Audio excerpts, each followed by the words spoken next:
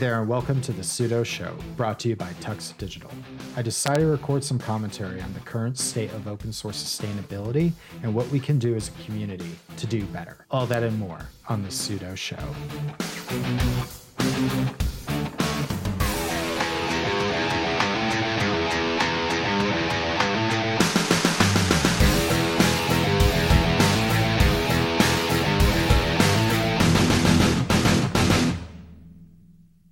Hey there, and welcome to the Pseudo Show, where business meets open source. I'm Brandon, and today is essentially a deep opinion piece.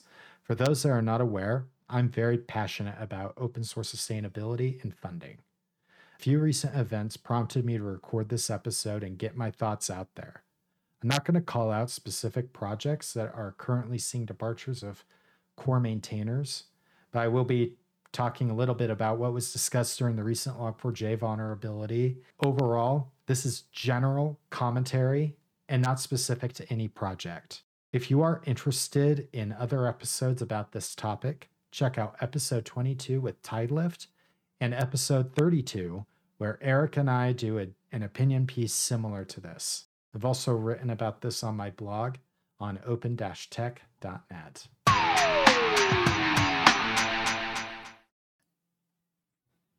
This episode of the Pseudo Show is brought to you by DigitalOcean. Head on over to do.co/tux2022 to get started with a $100 credit. DigitalOcean has a comprehensive portfolio of compute, storage, database, and networking products that put your cloud infrastructure in capable hands, so you and your teams can get back to doing what matters most, building world-changing apps that grow your business. Predictable pricing, robust product docs, and services that developers love. Get support at every stage of growth with simple, powerful cloud computing. Get growing at DigitalOcean. As a listener of the Pseudo Show and a member of the DLN community, you can get started for free. In fact, it's better than free because DigitalOcean is giving you a $100 credit when you sign up at do.co/tux2022. We want to thank DigitalOcean for sponsoring this episode of The Pseudo Show. Today's episode is brought to you by Bitwarden. Bitwarden is the easiest and safest way for individuals, teams, and business organizations to store, share, and sync sensitive data. Bitwarden is an open source password management tool whose feature set rivals any other tool on the market today. Not only is Bitwarden open source, it is regularly audited by security professionals. You can get started for free at bitwarden.com/tux, and plans start at just $10 per year. Thank you to Bitwarden for sponsoring the Pseudo Show and Tux Digital. On the Pseudo Show last year, on episode 32, Eric and I had a conversation about open source sustainability and funding. Since then, there's been a lot of conversation about sustainability and funding of open source projects and whose responsibility it is to keep those projects going. Currently, some of the largest open source projects are being maintained by a handful of companies and foundations. They can only cover so much. So there's a lot of smaller projects out there that are just as critical as some of these large projects. They're being maintained by volunteers. This is the case for both business-focused and consumer-focused software. Now, I'm going to start off with the problem in the enterprise. Recently, there was a debate if the Log4j maintainers, if they would have been paid, that the vulnerabilities we heard about earlier this year and late last year would have been caught long ago and fixed by the developers somehow. If only they were paid. To me, I'm not sure if that would have helped. But it did show a huge problem in the open source ecosystem. The software that runs critical applications are being maintained by unpaid volunteers. We are taking open source project maintainers and developers for granted, and our view on open source, that it means free as in free pizza, needs to make a radical change. Though paying the developers is no guarantee another major vulnerability will not occur, what it does guarantee is that at least someone has incentive to work on the code and make sure it is secure to the best of their ability and fix problems that come up. Large corporations are just as guilty as individuals to having the point of view that open source software should be free as in free pizza. But in some cases, it is worse. Many technology leaders have no idea they are using open source libraries and tools to make up their critical enterprise applications. Until a vulnerability makes front page news, and they come to find out their applications need to get patched and patched quickly. To illustrate this, in an IDC study done in March of 2021, 56% of US technology leaders said that internally written applications do not use any open source code. This tells me that technology leaders do not understand what is going into their applications. I highly doubt there is no use of open source libraries or frameworks in 56% of internal enterprise applications being developed today, just given the prevalence of open source libraries being used everywhere. Large organizations need to stop this and take responsibility for the open source libraries and tools that they use in their applications. They need to create a software bill of materials of all their applications and understand if the open source communities behind libraries that they are using are active and they're getting regular commits. This right away will help them understand their open source software supply chain and the health of their applications and know where they need to make adjustments. As well, take a regular check on the communities behind these projects to ensure that they continue to get regular updates and activity. An enterprise application is critical to their business. The libraries are critical to the success of that application. So all of the libraries that make up an application are extremely important. From my point of view, corporations need to find a way to contribute back, either through development work or paying the maintainer. We've talked about this on the show before with two of the founders of Tidelift on episode 22. There'll be a link to that episode in the show notes. Companies should be reaching out to Tidelift or similar companies with similar models and working with them to ensure that the software developers stay engaged on the projects that they use. And on top of that, it gives a company a business entity to do business with versus trying to figure out a way to work with a developer to try to pay them. I've heard of companies reaching out to open source developers like they're a support organization at a large software firm, demanding they fix a vulnerability or create a new feature without understanding they have no business relationship with that developer. Tidelift bridges that gap. If you are working for a company and you know they are using several different open source libraries in your enterprise applications, work with your leadership to build a software bill of materials and get a handle on your open source software supply chain and check on the health of the communities of those libraries and frameworks before you become front page news. Now, I'm going to turn my attention to the individual open source consumers and users. I love open source and the free software movement for making software obtainable. Not just some of the best software that's ever been developed is free and open source software. And most of this software is free as in free pizza. This is great for everyone. We're paying for a software license or a subscription to a cloud service is just out of reach. GIMP, Inkscape, and LibreOffice are great examples of quality open source software. Everyone can get access to these programs free of charge, which helps bridge the digital divide. Some of these projects are backed by large foundations that are funded by some of the largest corporations in the world. As a result, many people think they may not need the money, or they simply do not want to donate to a foundation because it is backed by a larger organization.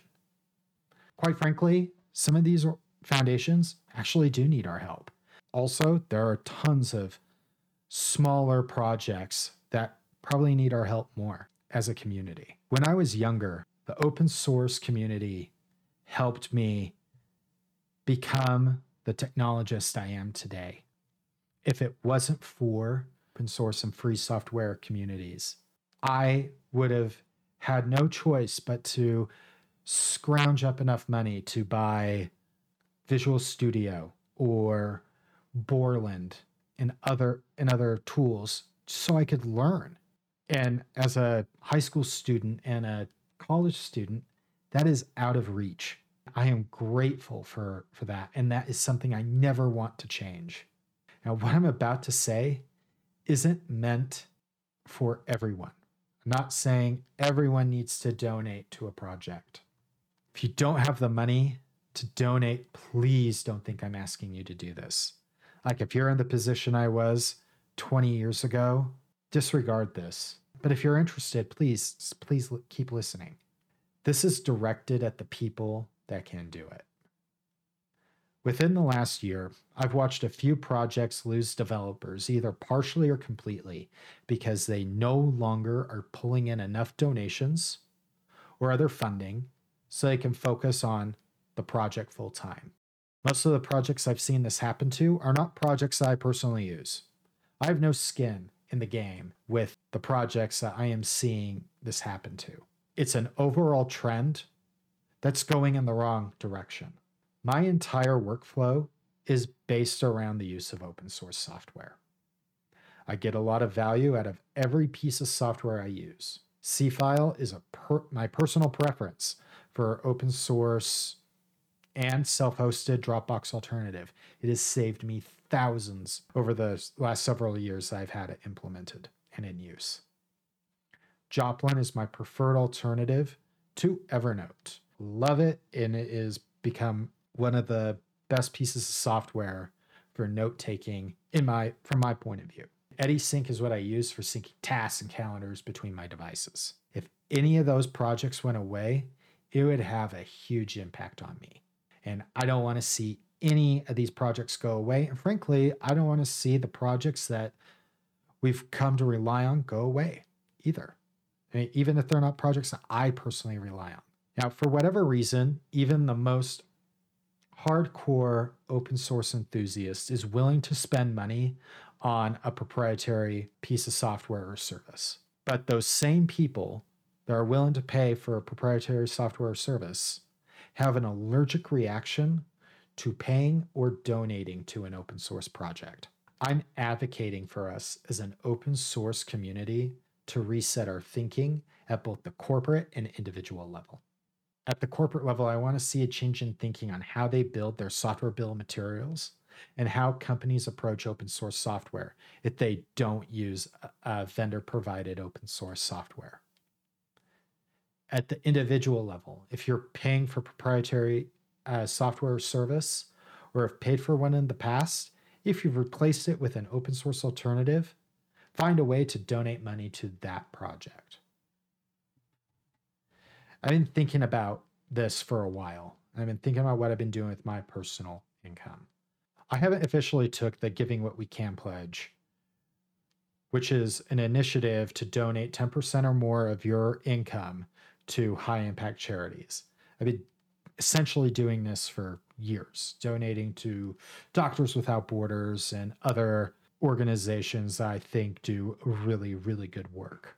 I've been thinking, can we do something similar, but in the open source realm? If I could wave a magic wand today and created a Giving What We Can pledge in the context of open source, what would it look like? At the individual level, to me, it's easy. It's donate what you would pay for a similar service. If you are willing to spend $8 a month on Evernote, donate that money to Joplin or whatever project you are using if they accept donations. Now, I do this personally already. When I moved off Evernote, I just reallocated what I was paying to Evernote to Joplin. I do this with other projects as well. If you get value from an open source project, I'm calling on every individual to think about how they can contribute to an open source project. Going back to the enterprise front, if you happen to be a technology decision maker or influencer at your company, figure out a way to reach out to the maintainers of the libraries and frameworks you use that don't have clear corporate backing from an organization like Red Hat, AWS, or Microsoft. In that same IDC study I mentioned earlier, 71% of technology decision makers surveyed have no plans to participate in open source projects of any kind. Be part of the 29% that plan to participate in some way. If you can't contribute due to corporate policy, to open source contributions, figure out a way to work with an open source project monetarily. Either donate through Open Collective, which is another way to be able to get to an open source project, assuming they're on Open Collective, or reach out to Tidelift. At the very least, as I said earlier, get an understanding of your software bill of materials and understand your open source supply chain. As an individual open source consumer and user, and assuming you can afford to do it, join me and take the Giving What You Can pledge, the open source version of it, and donate money to a project. Try and donate what you would pay for its proprietary counterpart, or if they have a paid product like Joplin Cloud or a sponsor Bitwarden, which is another example of awesome, high quality open source software that I personally think is better than its proprietary counterparts. I'm going to personally double down on my commitment to this. This is outside of the Giving What We Can pledge. I'm pledging at least 10% of my earnings from the Pseudo Show will be going directly to software used to create this show, where I hope it'll have the largest impact. Right now, the earnings from the show is not a lot, but it is something that will grow as the show's revenue grows, and 10% is just the floor. I hope that everyone that listens to the Pseudo Show that is able will join me in taking the Giving What We Can pledge to open source projects. My hope is to see more open source maintainers be able to work on their passion projects or be able to create new businesses like Joplin did and compete with big tech. Thank you so much for listening. If you want to continue this conversation, head on over to pseudo.show/discuss. If you'd like more of the Pseudo Show, you can find it over on pseudo.show and on social media at Pseudo Show Podcast. Consider supporting the show on Patreon at pseudo.show/Patreon. And you can catch more awesome content over at our network partners, tuxdigital.com. You can follow me on most social media at dbrennanjohnson or my website at open-tech.net and new content at pseudo.show/YouTube. Thank you for listening to The Pseudo Show, where business meets open source. Until next time.